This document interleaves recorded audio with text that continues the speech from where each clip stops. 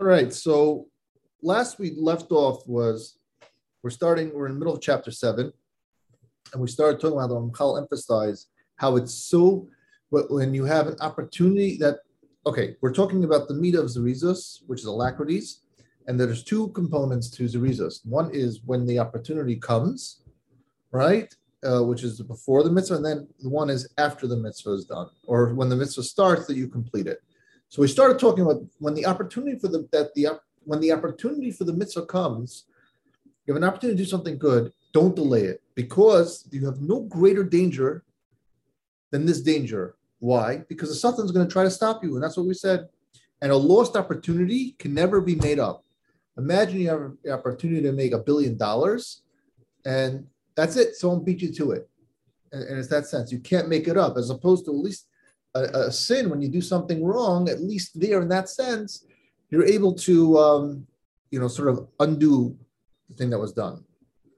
And now Ramchal is going to go into several illustrations to stress this point.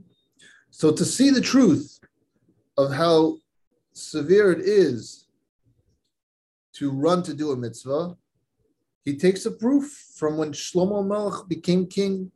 David HaMelech told Benayahu, who was the head of Sanhedrin at the time, he said, go take Shlomo down to Kichon. And he told Tzaddik the Kohen and Nasan Hanavi, they all will go there and anoint him. But Benayahu responded back to Melech and says, Benayahu responded back to Melech and said, Amen, so may Hashem say. Now, regarding the whole response, there's a talk in the Bereshis Rabbah.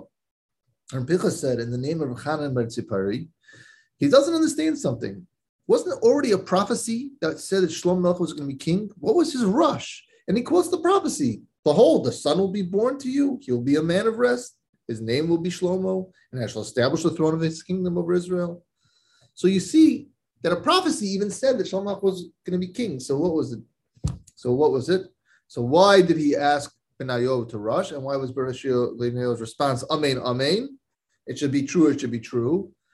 It must be that rather Benayahu said, many accusers could arrive from here until Gichon to prevent Shlomo Melech to anoint his anointment.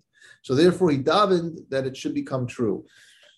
You see a powerful thing there. You see that even a prophecy can be, can be undone just with the power of delaying things.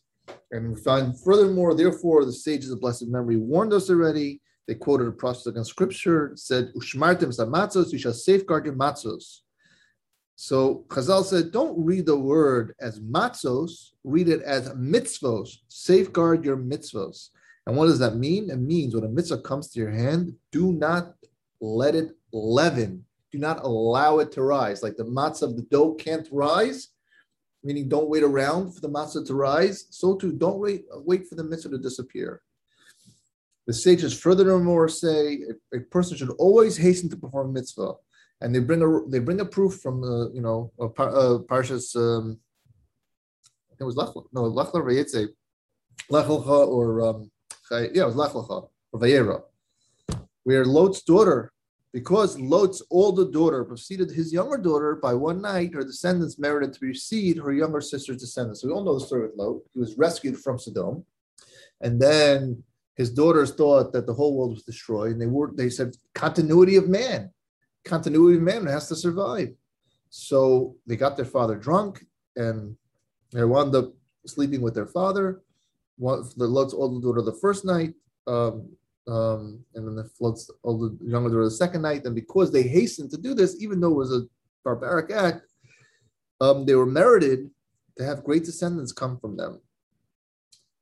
So furthermore, we have Chazal teach us this famous saying, it's the reason hasten to perform mitzvahs, like the famous song, the reason makin mitzvah. And furthermore, it says a person should always run to perform a mitzvah, even on Shabbos. We know it's an isser to run on Shabbos. You're not allowed to run on Shabbos, but for a mitzvah, you're able to do that. Furthermore, the sages stated in the Medrash, when scripture states, he will guide us, the words al-mus. Al-mus means in Olam Haba, Hashem will give us the ability to exist in a constant state of zerizus, like the youngsters. As it says in another verse, Singer what did it say? In the midst of the young maidens playing timbrels. So thus, Amos means like youngsters, because youngsters possess, kids, they run to do things. They have a tremendous amount of excitement when they do things. So too, Olam Haba, you'll be granted all these types of, zrizus and reward, and that a person's physical, so now, and it's really a midah connected midah. Why? Because zrizus is a midah of great perfection that a person's physical nature prevents him from attaining fully now, because we all, we want to be lazy. Our tendency is to be lazy. Our default is to be lazy. But when you gallivanticize yourselves and grasp as much as you can in this world, you'll merit the world to come in an ultimate form.